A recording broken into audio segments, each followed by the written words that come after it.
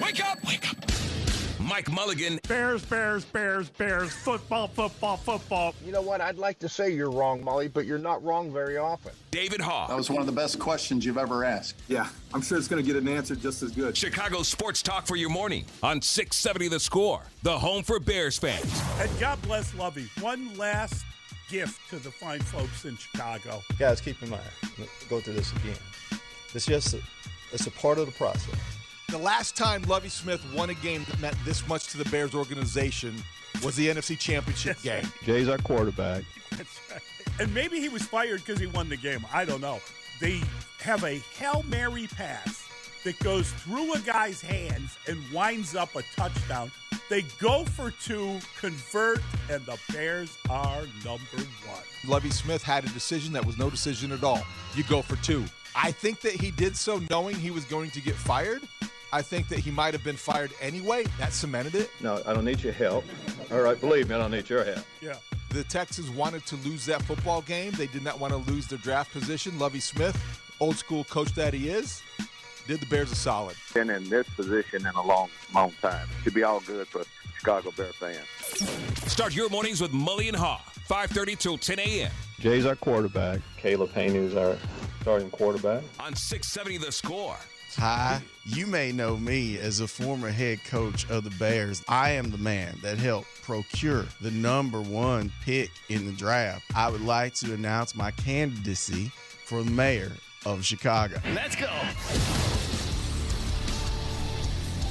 Mully and Haugh, Chicago Sports Radio 670 The Score. Man, it's still wild that the Bears won the race to the bottom. I mean, it's still kind of funny just hearing that kind of reflection yesterday. It hasn't faded away, David. It's still there. Morning, Molly. Yes, palpable. on this Tuesday, there's still a lot to look forward to, and it has shaped the entire offseason, and we'll get a better, clearer picture of what to expect today at 10:30 when Ryan Poles answers some questions and maybe drop some hints. Yeah, Maybe. know, I don't know that we'll get hints. Well, we'll be looking for him, right? Oh, we'll be picking it apart. I mean, there'll be a forensic study on everything the man says. Yeah. Don't get me wrong. And I wonder his degree and level of enthusiasm and how he balances that as well, because this is a great opportunity for Ryan Poles, young general manager, everything ahead of him in this offseason, and the pressure is on. No question the pressure is on, and he's got to make the right decision. And we saw one of the guys that the Bears will be contemplating. We saw him play last night, and we all had a homework assignment. We were supposed to be studying him. I don't know if you could, because things got pretty out of hand pretty quickly. As championship games go, that was a stinker. As championships games go, that was an exhibition. I read a story. I read a story that this was TCU's big moment to prove that the little guy belongs and to kind of to turn college football on its ear, win a national champ. Never mind. I won't even finish the thought. The national championship game turned into the Georgia spring football game. You know, thank you, Ohio State. Ohio State gave them a scare, and Georgia was ready to play. Oh, my God. I had a hard time understanding how TCU looked so sound, fundamentally tough, and in every way like a team that belonged in the Final Four when they beat Michigan, and then a week later can look as overmatched as they did against Georgia. Now, I'm not taking anything away from Georgia. That team looked like it could, finish second in the AFC South. Right. But it was one of those games that got away quickly and was never competitive, and it raised enough questions because of how lopsided it was. Do you really want a 12-team playoff? Well, I mean, honestly, I think that the TCU – it's funny because I was talking to some people. I told you I was in Austin, and there was a lot of college football fans I was talking to, and they were asking me about I apparently was representative of the Big Ten, being from the Midwest, and they were asking me if I felt that Michigan didn't take them seriously. And I said, oh, yeah, there's no doubt that Michigan didn't take them seriously. and that when they had the chance to take the lead, had they done that, maybe this would be a different universe we were living in. But Michigan thought they'd won that game when they beat Ohio State, frankly. So I think that it wasn't a total stunner that Michigan didn't bring its A. I mean, you thought you were better than them. I'm sure there was some overconfidence involved in that. And I think that Ohio State's scare of Georgia probably solved that issue. They came out, it was boys and men. I think that's part of it. But I also think that there was, against Michigan, TCU was not controlled at the line of scrimmage to the extent they were last night. Right. That was obvious from the first series. Oh, my God. And the skill differential was pretty clear as well. But where that game, the biggest difference was, what is TCU doing here against a team like that? They have NFL bodies on the defensive and offensive lines and everywhere you looked. And against Michigan probably did to some degree take TCU lightly, and that contributed to it. They scored a ton of points. Jim Harbaugh didn't have his best day, but I felt like TCU, as much as they were gracious losers last night, have you ever seen a team get blown out, handle the postgame any more better than they did? But they just looked like a team that didn't belong there. No, as good as Georgia was, TCU was that bad. I thought it was really interesting that Nick Saban was doing the pregame, and he said that they would have to score 40 points to be in the game. They were going to need that. Georgia was going to. Those are high-scoring games when they played Georgia, and the TCU was going to have to find a way. They finished with 7. They weren't going to get 10, let alone 40. And 65 points, man. I mean, it was that game was over very early, and you could put that one to bed and just enjoy the Bulls' injuries. The Bull injury, or you could dread those Bulls injuries. I'm sorry, but it became the Stetson Bennett show, and it took the second half to kind of give him. It was a tribute to Stetson Bennett and the Georgia program in the second half. Yes. They even gave the players, including Jalen Carter, at the end, Kirby Smart, gave him a curtain call, gave him a chance to say goodbye by taking them out of the game, like you see in a basketball game. Yeah. And it was a coronation as much as it was anything. And now they have won back-to-back national championships. Yep. And Kirby Smart, and I said yesterday, kind of in fun, but they have become the new Alabama. When you go back-to-back like that, this is the standard by which other programs will be measured. And so congratulations to the Georgia Bulldogs. They did everything conceivable, and it had a very Alabama beats, sorry, Dustin, Notre Dame vibe to it. It was like that lopsided on the national championship Monday night. It was starting already, huh? It was even worse. 5:38.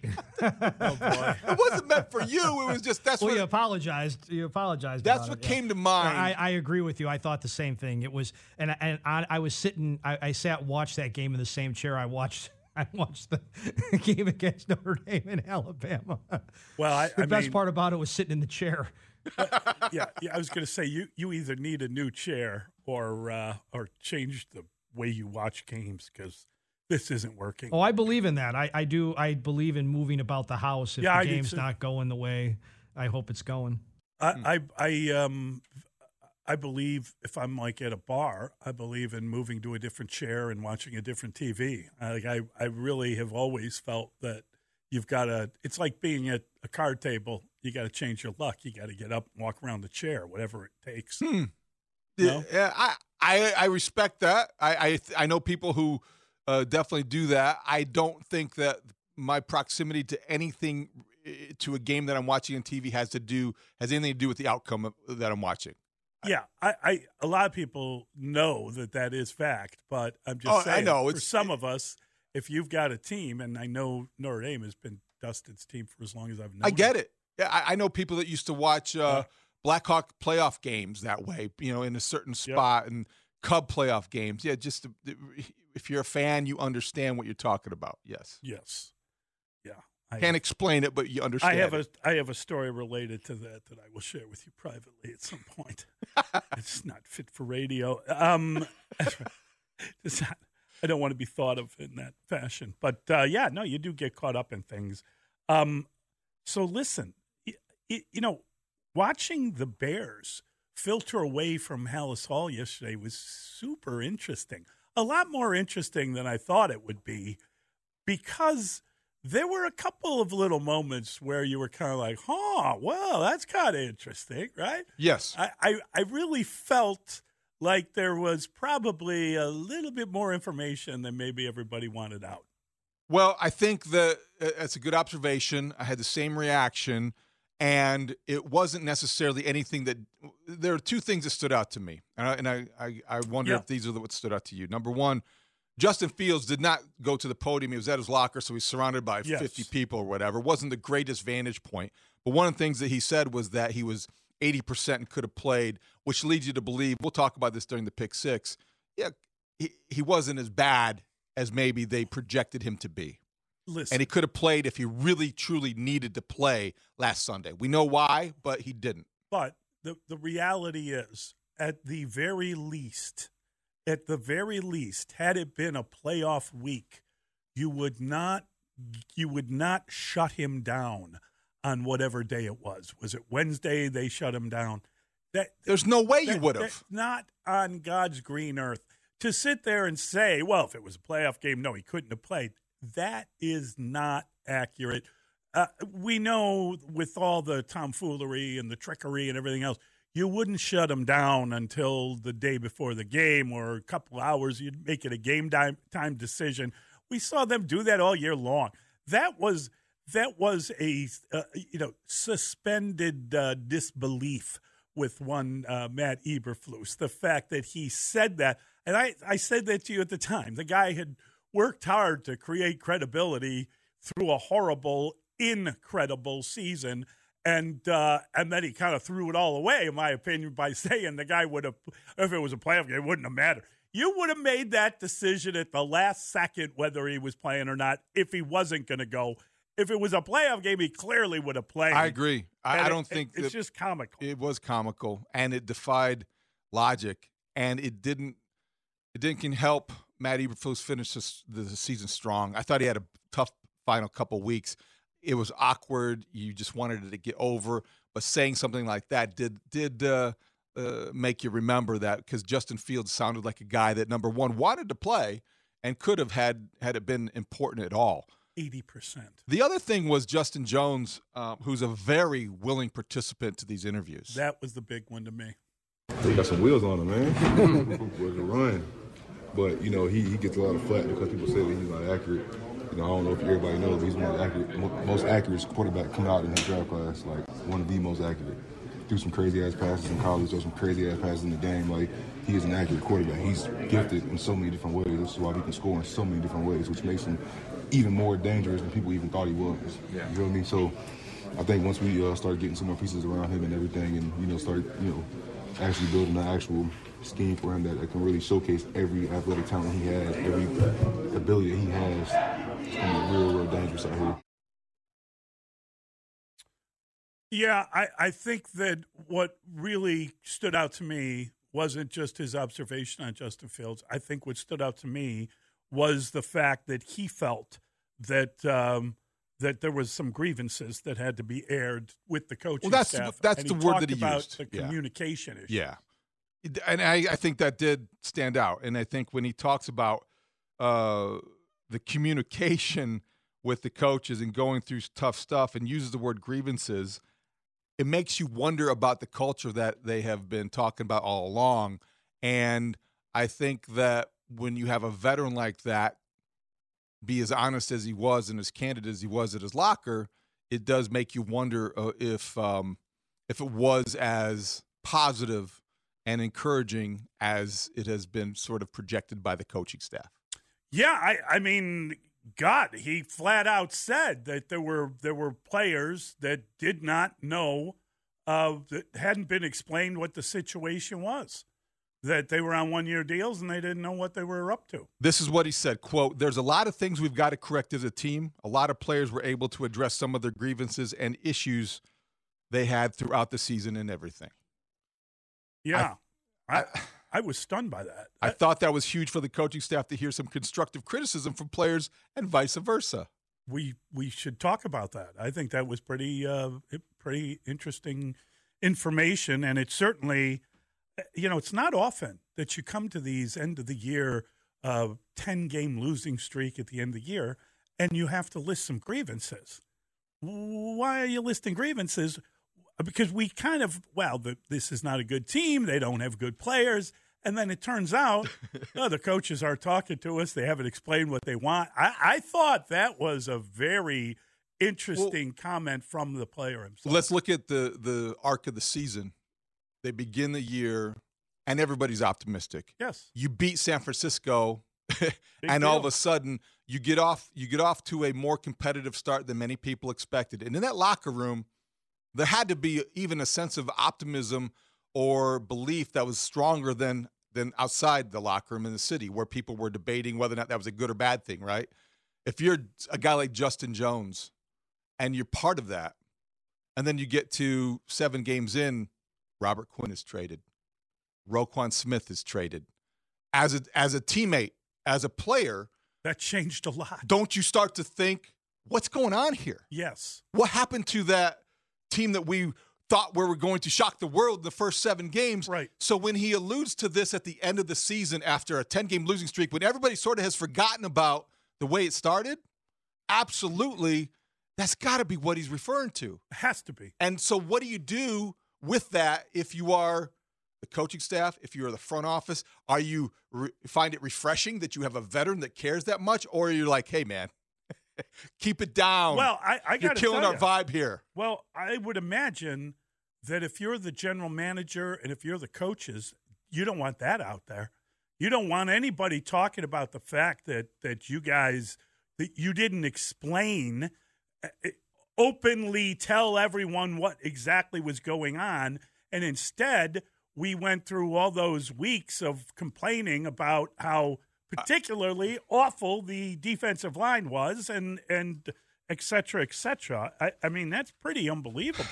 It really is. And it did make you wonder about, was this an isolated case of a veteran who's been pretty outspoken? I don't want to even say outspoken. That kind of leaves the wrong impression about Justin Jones. He's been a pretty good veteran this year, pretty vocal. Right. And so at the end of the year, it makes perfect sense for him to leave the way in this manner by saying something that is, candid. And he was very candid. I just don't know that candor was appreciated probably at every level of Hallis Hall. Yeah, it's pretty forthright of him to come out and say that, especially, frankly, I mean, he may believe that his position, he may believe that he's the best of that group.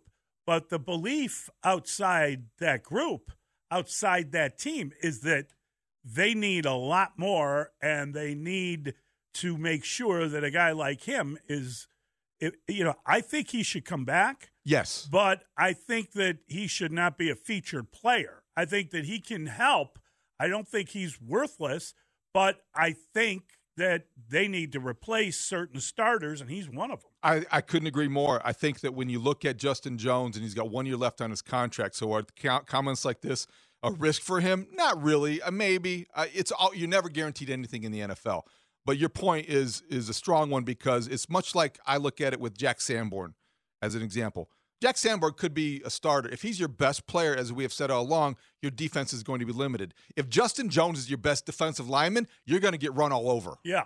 Yeah, no, you're going to need better than that. Yeah. No, and that doesn't mean that he can't be a part. I mean, he's a piece. The defensive line is a rotation. You need groups and you need, pieces.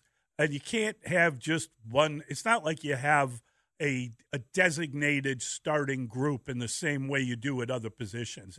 You attack in waves with defensive linemen, and you want a lot of them. Like the one we saw last night playing for Georgia, number 88, Jalen Carter. Yeah. We'll get to him later. But big picture-wise, Mully, I think what you heard is what I heard, and I think the takeaway is the question is, for me, was there a disconnect between the players and the coaches? As you might expect during a 10-game losing streak and a 14-loss season. Had to be. And Justin Fields alluded to it because if he was 80%, he could have played. That's not what Matt Eberflus said. And Justin Jones revealing maybe there was a bit of more of a canyon between the players and the coaching staff than was ever projected by the coaching staff. You said bit more of a canyon. I wondered if you got that. That is a pretty big gap.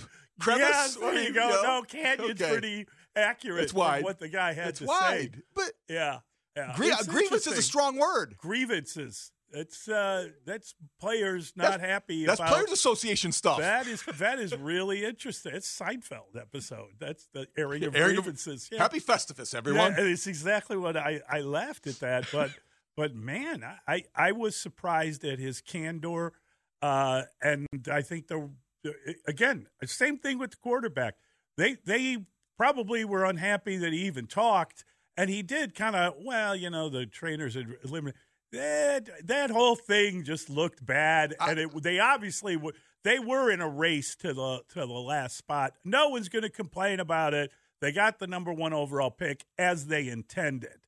They did not want Justin Fields out there setting rushing records and messing up. They wanted him healthy. The loss. They wanted him healthy. They wanted the loss. They wanted to draft number 1 or number 2 at the very lowest. So I think when Ryan Poles goes to the podium today, yes, there are 3 things in this context of what we just talked about. Number 1, his reaction to getting the number 1 overall pick. Yep. Number 2, where do you stand with your quarterback in terms of your commitment and belief in Justin Fields? And number 3, what are these grievances that Justin Jones is talking about? What about that culture? I think that is, people love to talk about culture, and we created the culture, and the culture is there. You lost 10 consecutive games.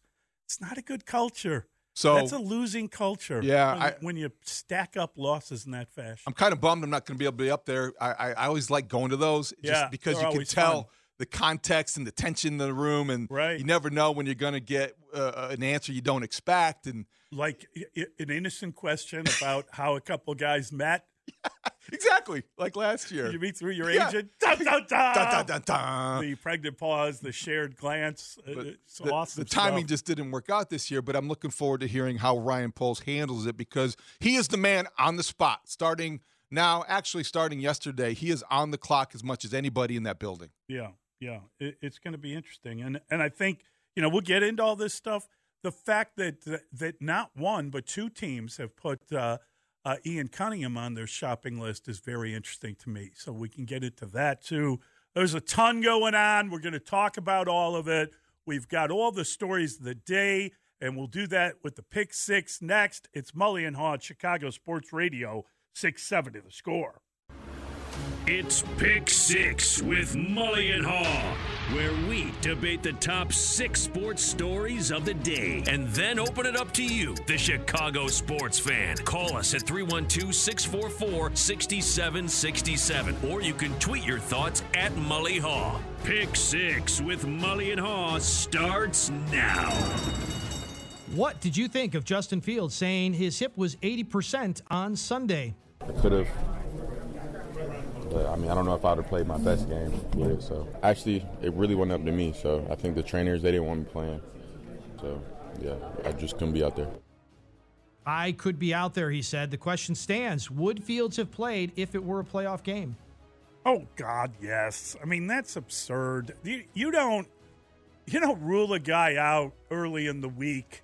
The coach says on Sunday he's definitely playing. On Monday, we'll see what happens. And then all of a sudden, the trainers, he came in complaining on Monday with a hip, and the trainers say he can't play. I mean, again, the guy had like 3 things wrong with him, right? He's got a separated shoulder.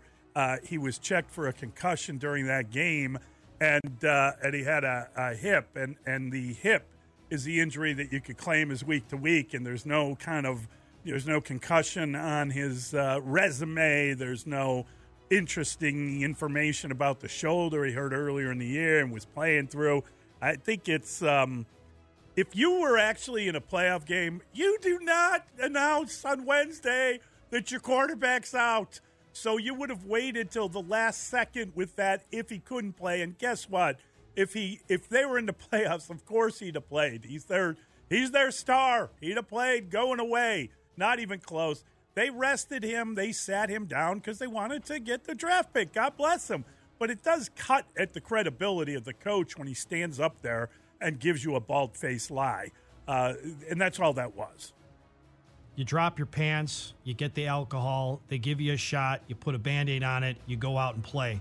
That's Brian Urlacher from Real Sports. Okay, that's what would have happened. Justin Fields would have dropped his drawers, got a shot of Toradol in the hip, pulled his jockstrap up, like Joe Newton says, shirts in, jocks tight, socks tall, and he'd gone out there and he'd have played football. Let's hope that that's an option for the Bears next year. I know you guys yesterday don't think it is. I think maybe it is, but let's hope that maybe they can sneak in as the 7th seed in the NFC next year, sort of like the Lions almost did. Well, I don't know that I objected to the prediction as much as the timing of it. You don't know who they're going to sign or draft, so I'm not going to sit here and be able to predict how many victories they have. I hope that you're right because, let's face it, it would be a lot more fun to cover a team that wins 9 games and competes for a playoff spot than this historically bad group that just lost 14 games in a year.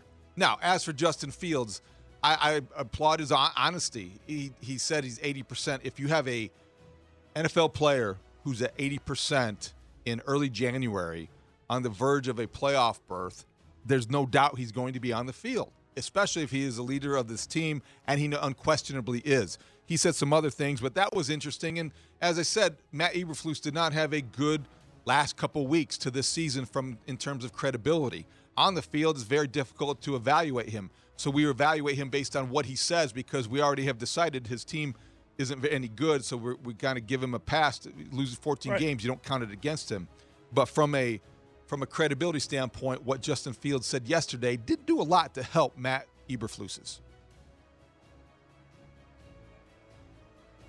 That's a tough question. The Titans have requested permission to interview Bears assistant GM Ian Cunningham for their GM position, given Ryan Poles' stated reliance on Cunningham and Cunningham's past with the Eagles and the Ravens. How big of a loss would that be?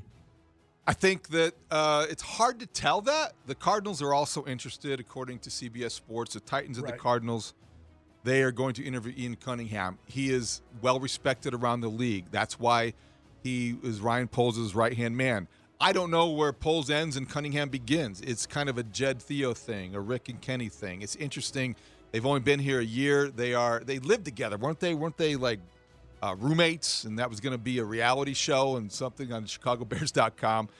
It's difficult to say. Here's the one thing: you hope that his career continues to go in the right direction. It would be better. Let's face it. It would be better for the Bears if this were reality next year, because if he were to leave after 2 years on the job, then because of the diversity program at the NFL and the rules that exist, the Bears would get a compensatory third-round draft pick if somebody is there 2 years and moves on to a better job, a general manager's job. So good luck to him if he leaves. I don't know if they will miss him or not. Ryan Poles will, but it's hard to know just how much impact he's had. Well, assuming these two guys can stay together, David, based on your answer, I think we'd have to hope that this pairing is more like Jed and Theo and less like Kenny and Rick, right? I mean, we'd want it to both won. No, they didn't. What? How did Kenny and Rick not win? Well, Rick was what? The assistant, right? I'm just saying they won a they're World a duo. Series, buddy. They conspired. They have a championship ring to prove it. I think it's a little bit different, but okay. Anyway. If Ian Cunningham was what? Okay. He'd be missed. Move on. I thought this part of the show was for like to have an opinion. You could have an opinion. Who? Exactly. What just happened? Did he answer? No, but you don't see it as much as the Sox comparison as the Cubs comparison. The Sox of recent memory, recent memory, haven't been as good as we had all hoped they would be. So I'm hoping that either of the Cubs, but the Cubs won it more recently and Theo is still held in a very high standard. I mean, people are saying like he's the guy now that's supposedly going to take baseball to the next level, like make it more enjoyable for the younger generation. He's got the ideas. Listen, Ian Cunningham's former jobs with the Eagles and the Ravens is, I think, what made him attractive to Ryan Poles when he got the job. Yep. I would think, though, right now, at this point, they've done so much collaborating that this year it probably wouldn't have a massive impact. But how would Poles replace him if he was to move on? Yeah, it's going to be interesting to see how Ian Cunningham does in his interview process, and if he is indeed going to be offered one of these jobs. I would suspect that if he were, it would be because of what's going on with the Eagles. The Eagles have turned a corner, and anybody connected to that is going to be looked at closely by the NFL. That has been really good. They've done a really good job of building that team and putting themselves into the number one seed in the NFC that a lot of people didn't expect to happen. So I would think that Howie Roseman is a very popular guy, and he's already locked into his job.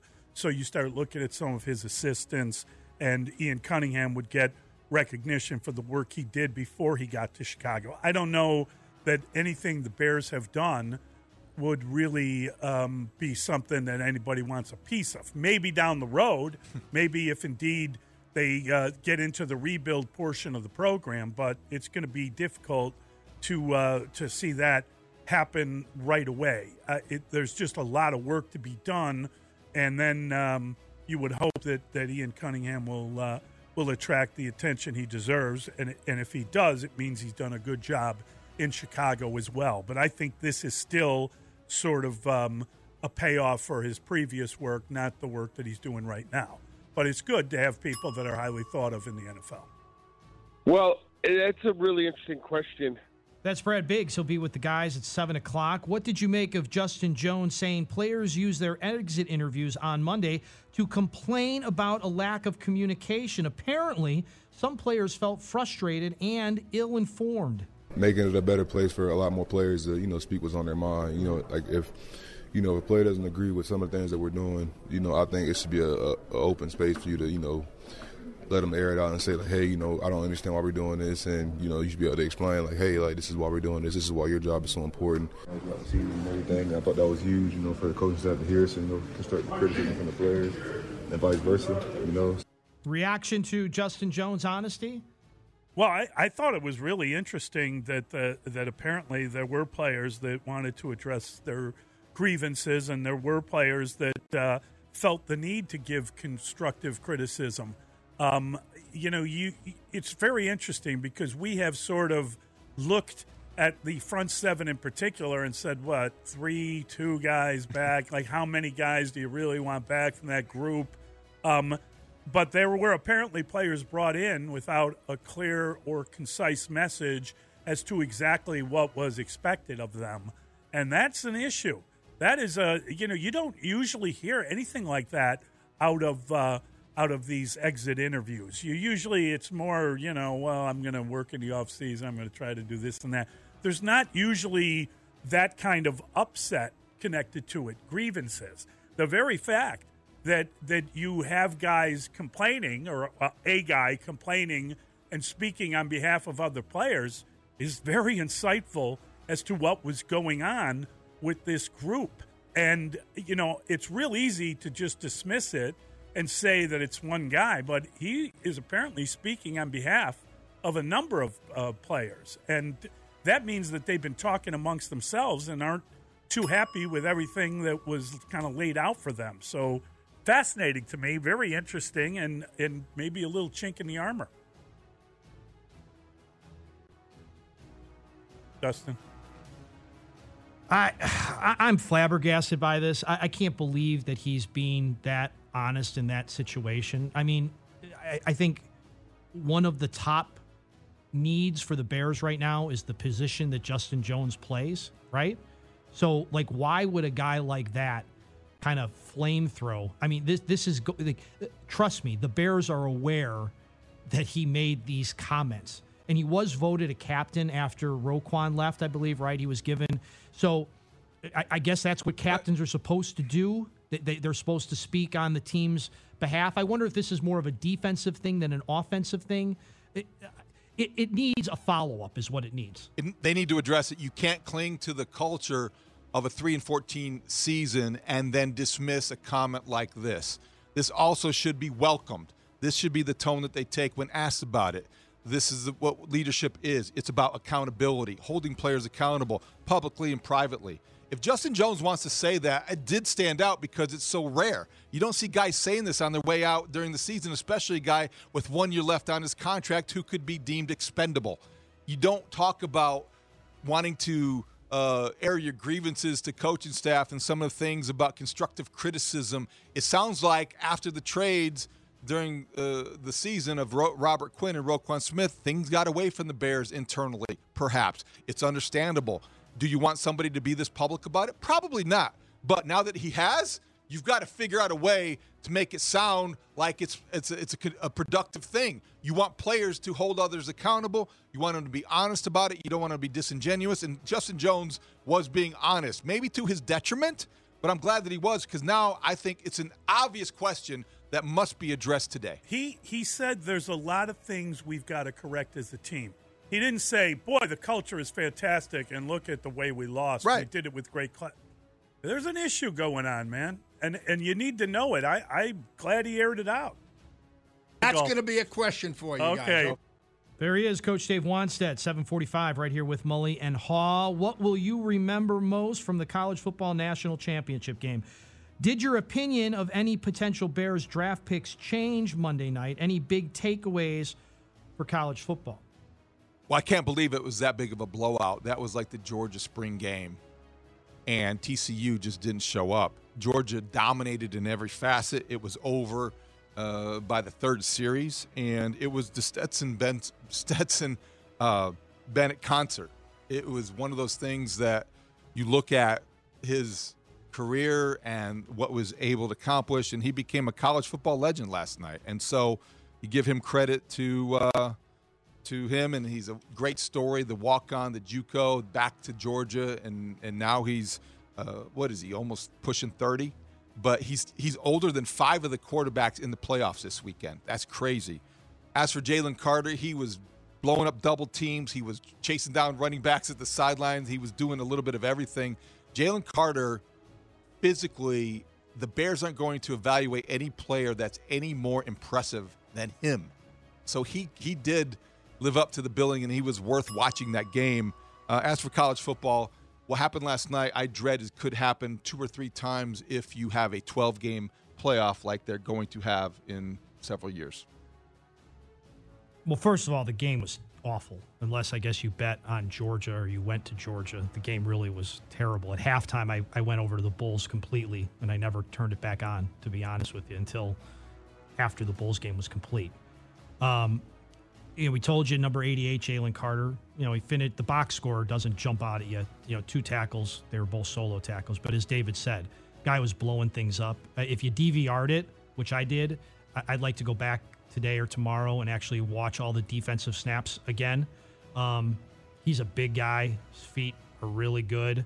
I think Pro Football Focus has him the highest rated defensive lineman since they've been in business. Like, he's got the best rating on a guy that they've ever had. There were some offensive linemen for Georgia, too, that looked really, really good. I don't know who exactly they were going up against. I think that TCU defense is a little smallish compared to what happens on the NFL side, but I'm guessing that there's going to be a lot of Georgia Bulldogs drafted in the upcoming draft, and the Bears could do worse than, drafting a guy from Georgia. Yeah, the thing I'll remember most from the College Football National Championship game is just how utterly lopsided it was and how TCU did not belong there. They just didn't belong on the same field with that team. It was that big a blowout, and I think that's bad for college football. I think that Alabama would have given Georgia a much better game. I think that Ohio State did give them a much better game before they bowed out, and I think that it will make me look back on that. I think you're right. I think that we're going to want to get these kind of upstart. It hurts. It hurts teams like TCU in the future. I don't think it's going to help them. I think it's going to make people look at it and say, oh, God, let's get this one over with. It's unfortunate. They beat Michigan. It makes you wonder if Michigan was wholeheartedly in that game, if they were looking past them, if they basically had beaten Ohio State at Ohio State and thought they won the national championship. Makes you wonder about Jim Harbaugh. How was your team not ready? It seemed like TCU was sky high in that game, but I was surprised when I was in Austin, Texas over the weekend how many people thought TCU was going to be able to compete with Georgia, and I said, well, it's a different level. I had no faith in them, and to see it that played out like that, and I think that if Georgia hadn't gotten that shock against, maybe they wouldn't have been ready. Maybe they would have taken advantage of it. They still would have won because they're twice as good a team and twice the size, and they were throwing guys around like crazy. Did you see the one penalty earlier on the offensive lineman, the kid who transferred in from Air Force or wherever? He just picked that kid up and threw him for fun. It was boys and men. Yeah, it's a great question. That is Mike Florio. He'll be here at 8:44. How about Jim Harbaugh, reportedly scheduled to interview with the Broncos and with Jim Irsay's wish list for the Colts? Harbaugh has said he expects to be enthusiastically coaching Michigan in 2023. Is he trying to get a hefty long-term deal with Michigan, or is he jumping to the NFL? I got to tell you, he, by all accounts, called David Tepper, or his representative did, or somebody did. He had a conversation about the Carolina job that wasn't them calling him. It was him reaching out to them. And now you look and you follow where he's going to interview with the Denver Broncos. He's on the wish list in Indianapolis. Does he want to be in college football? Last year, he was in Minnesota on National Signing Day. And, obviously he had a pretty good year, and he seemed to be having fun throughout the course of the year, right up to the point where he didn't against TCU. But I don't know what's going on with Jim Harbaugh. I don't know if I was a Michigan fan, God, I'd be miffed about this. The idea that he's shopping for a job. Maybe he's looking at what's going on in Michigan State. He's wondering why he's not getting more funds and why he isn't getting everything that he wants. Maybe that's all this is. But, man, it's a bad look. It's 2 years running, and I would be very tired of it if I were a Michigan fan. It's pretty ugly.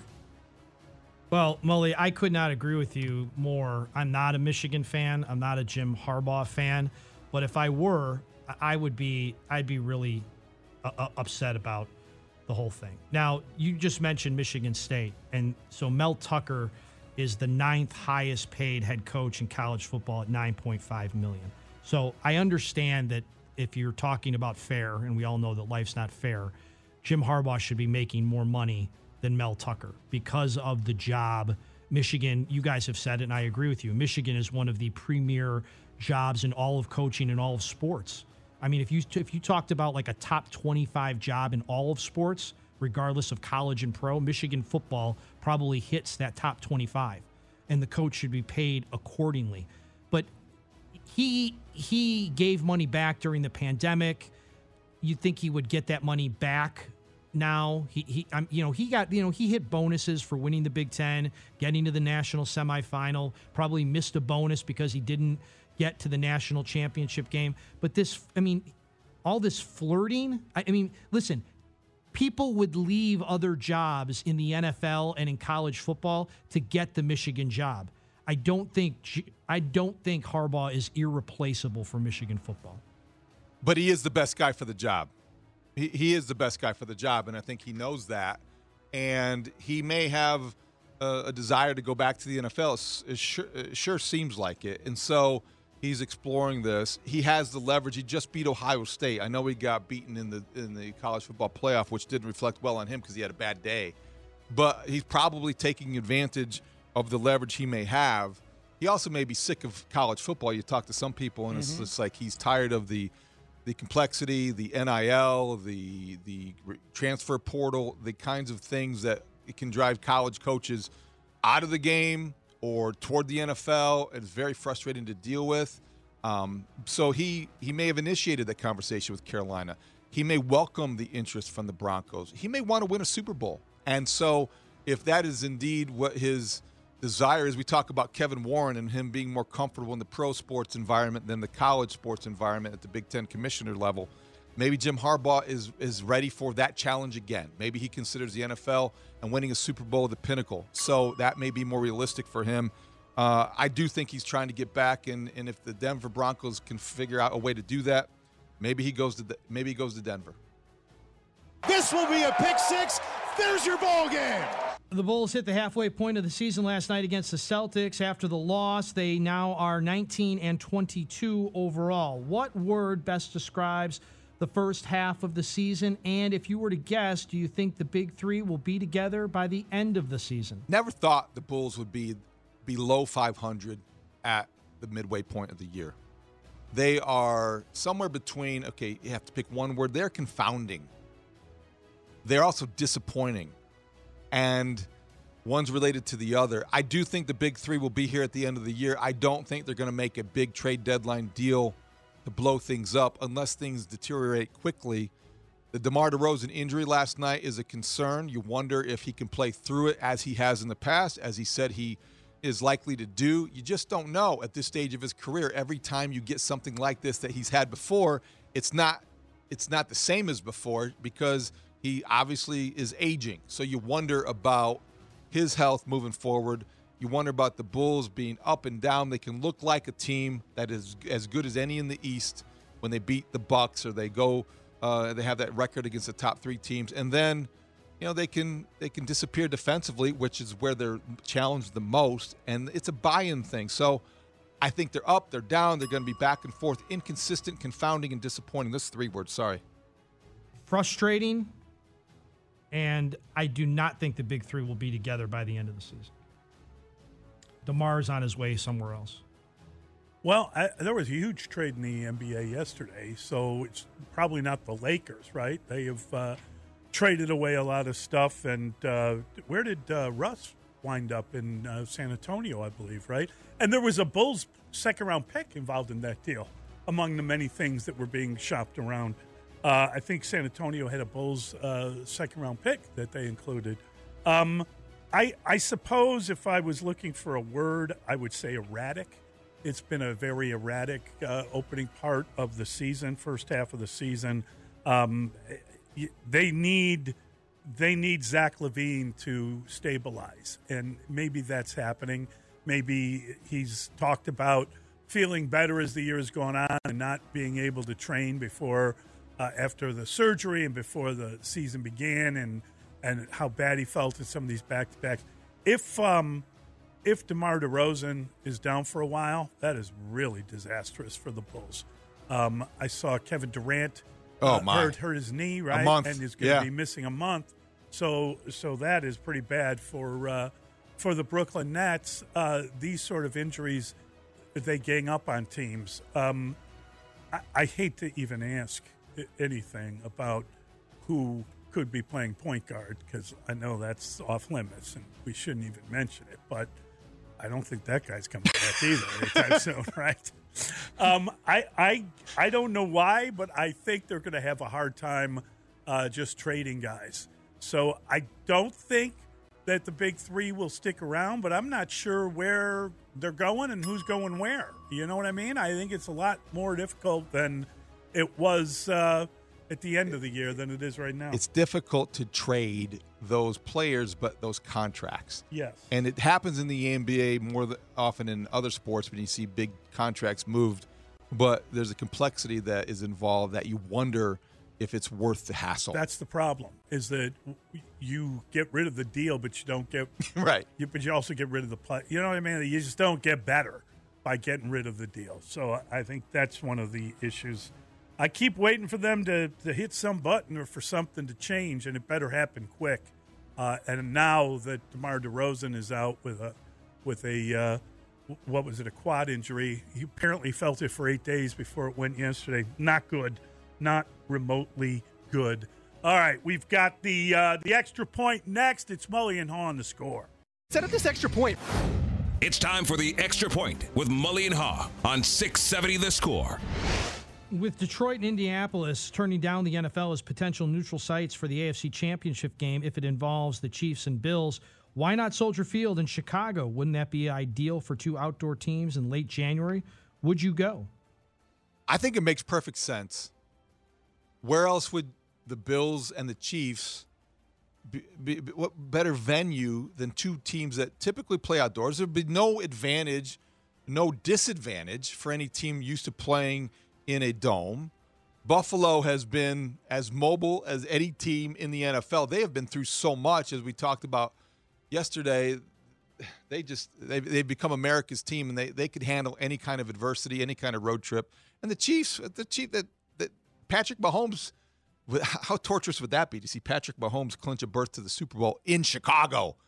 It's a perfect venue. It's a perfect opportunity. I don't know why Indianapolis and Detroit turned down the NFL with buildings that were ready-made for a game like that, but they did. I think Indianapolis has a volleyball tournament or something like that in town. They are the amateur capital of America, but the Bears could offer Soldier Field, and the NFL could go there. It would make a lot of sense. On the way into the stadium on Sunday, I ran into our buddy Tim Lefevre, and one of the things the general manager of Soldier Field didn't ask him about this, but one of the things he was proud to talk about was the condition of the turf. And at the end of the season, there have been very few complaints, if any, from players. There have been very few incidents, and it has looked like a field that has stood up throughout the winter, and they did it differently this year. Remember, they went to Carolina, the Carolina green or the grass down there, and it seems to have worked. So I would think that by the end of January, it would still be in good shape. This is an idea worth exploring. Yeah, I mean, I would think Lori Lightfoot would be on the phone, right? She said that Soldier Field is a destination. It's a place that can host sporting events. People want to come to the city. It would be good for the city. And to answer, if it was at Soldier Field, I would want to go. Why wouldn't you want to go to that game? Be a fun game to go see in person.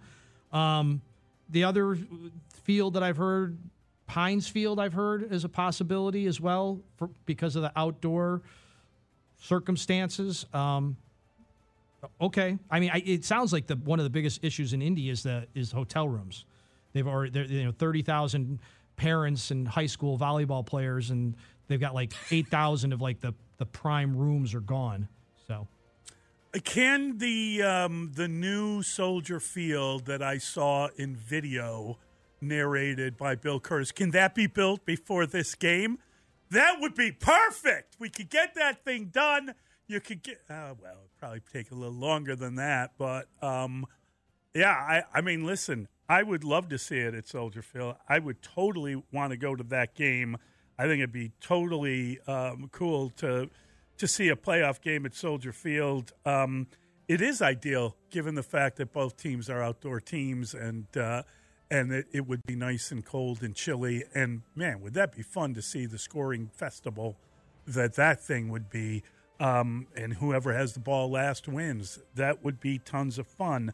I think it's interesting that Detroit and Indy have turned it down because obviously the dome element is Minnesota still going to be alive in the playoffs? Is that why you can't go up there? You can't plan that, right? Yeah. But, I mean, the very fact that they're looking at domes would indicate that they probably want to ensure that the conditions aren't going to impact the game, and we don't know what the weather would be like in Chicago at that point. Hopefully just cold and not snowy, but it's a difficult one to predict. So you're thinking Atlanta? So I'm thinking that probably would make more sense. That'd be so boring. It would be boring. Because you want the elements to contribute if they are able to. I agree, but I think that, unfortunately, the very fact that they're looking at domes would indicate that they're looking for something that would be easier for them to kind of. And Atlanta's got a lot of hotel rooms, etc. I think you can pull it off. So these two teams would have to meet for this to be a consideration, right? Yes, because of the nature of the cancellation and the seeding. So I wonder, when you look at the Chiefs, when you look at the Bills, would a team have an advantage by going indoors? I would think off the top of my head that the Chiefs would benefit from playing in controlled environment because they are such an exact, precise offense. They have the players that you would think would benefit from having 72 degrees and inside. So the Bills might want an outdoor venue more than the Chiefs would. I think the Bills would want Detroit because they've spent so much time there this year. Didn't they have 2 games But they also there? did win here. Yeah. Yeah, they did. You know, That's true. They've had success in that building at Soldier Field very easily. Yeah. It didn't even have to break a sweat on a very, very cold day. But I would love to have a surprise playoff game in Chicago, and I would totally be interested in going to it. Wouldn't you? I mean, I think playoff football in Chicago. What does that look like? Yeah, I can barely remember. I'm not even sure. But yeah, I just want to fascinate myself more by watching that video a couple more times. That was so much fun. The cost of that, what was it? $2.2 billion is the initial price tag. Unbelievably priced, but that was very slick in the way they put it together. It makes you want that to happen if you could just find some way to pay for it that doesn't include the public having to, see their tax bill increase. Yeah, exactly. Yeah, that's the problem. That's the whole. How realistic is it? Not realistic at all. What do you think? I have my doubts, but I want somebody to figure it out for me. I want somebody to try to say, here's the problem with it. Let's do this. Let's say you go ahead and do that, and the Bears open their own building anyway. What do you do then? If you don't have them locked in, what is the NFL rule? 75-mile radius. The Bears could control it. That means that you couldn't bring another team in unless they were willing to pay a ton of money. I would think it would be excessive in terms of an expense if the Bears moved to Arlington Heights and you built a $2.2 billion indoor facility anyway on the lakefront where Soldier Field currently is. I think that would be highly excessive and unnecessary. Yeah, unnecessary is the word. Okay. 312-644-6767. We'll get to your calls, and we got a big show planned for you. We're going to have some fun today. It's Mully and Haw on The Score. Yeah, it's an open door policy, but you got to kind of like reassure players that it's still available. When you're going through a tough season and stuff like that, players tend to look at themselves like, what am I doing wrong? And with that being said, you kind of have to reiterate that, hey, my door is always open if you want to talk, and reiterate like, hey, if things aren't going the way we planned, I know it looks kind of bad right now, but if you really need to understand like where you stand, like come and talk to me, and really make it just that. Like, don't make it seem like, it's a punishment or anything to come into the office and everything, but like really say like, hey, like it's tough right now. You can come talk to me and just hash out like that. Mully and Haw, Chicago Sports Radio 670 The Score. That is the voice of Justin Jones talking about what happened in the Bears, particularly, I guess, the defensive line, how that perception was that there was not communication. We know that he talked about the idea that there were a lot of players on that defensive line that didn't know what was expected of them. You heard that there, that it felt like a chore to be able to talk to someone about that. And it's very interesting. It's not often that you hear that sort of thing, but Justin Jones is letting you know that the exit interviews on Monday, there was some complaints about the lack of communication, about the lack of certainty as to what was expected of different players. And they had a lot of guys kind of on 1-year deals and guys that didn't know what the future would hold. Justin Jones, of course, was a signing that happened quickly after Larry Ogunjobi. He was Plan B. Yes, he was Plan B after Larry Ogunjobi did not pass his physical. Mm-hmm. Justin Jones emerged as a guy that was pretty vocal and a veteran on a group that needed leadership, and I guess he provided it. This is a good glimpse into what was really happening maybe in the locker room. It could not have been easy to endure a 10-game losing streak and to lose 14 games in a season that started fairly promising. The Bears were competitive. But what he did yesterday, I think, was be honest and candid about the lack of communication that bothered him. Talked about the players having an open line of communication after the season in their exit interviews, and that's healthy. That's how you get better. What does it do for him moving forward? Well, Justin Jones has no guarantees for next year, I don't think. But he did play specifically 2 different positions at the end. For him, he has worked his way. He probably will be part of this team moving forward, but you don't know how big of a part he will be. I don't think this ultimately will have any effect on his status, but it does merit a follow-up question today, and you want to know and you want to hear from Ryan Poles in light of what Justin Jones said about this breakdown in communication. How do you cling to this idea that the culture is so good? Because you can't dismiss a comment like that if you do. Yeah, and I think that, we often get that, kind of, the culture's been created. And I'm not saying that they haven't done a good job with some of the stuff they've done. But clearly, you're talking here about a unit that failed, right? The defensive line did not produce enough. It didn't produce enough sacks. It didn't produce enough pressure. Ultimately, that if you're looking back on the season, that's one of the areas where you want to improve quickly and dramatically. And we talked about watching the national championship game last night with an eye toward looking at Jalen Carter, because he's one of the guys that would be someone you'd want to see. And we heard Matt Eberflus say, whatever it was, a week or two before the end of the season, that it's really important. That position, the three technique position, is the engine that makes the defense go. And, he talked about how crucial that position is in his defense. I think we all knew that going in, and they certainly didn't get enough out of that position.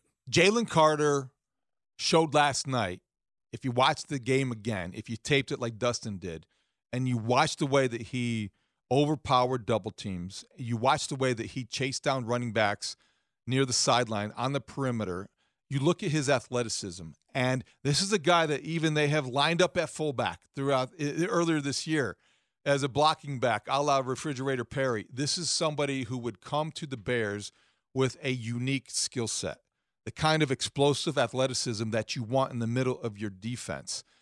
I would not advocate them picking him with the first overall selection, because I think that you can trade down and get multiple selections.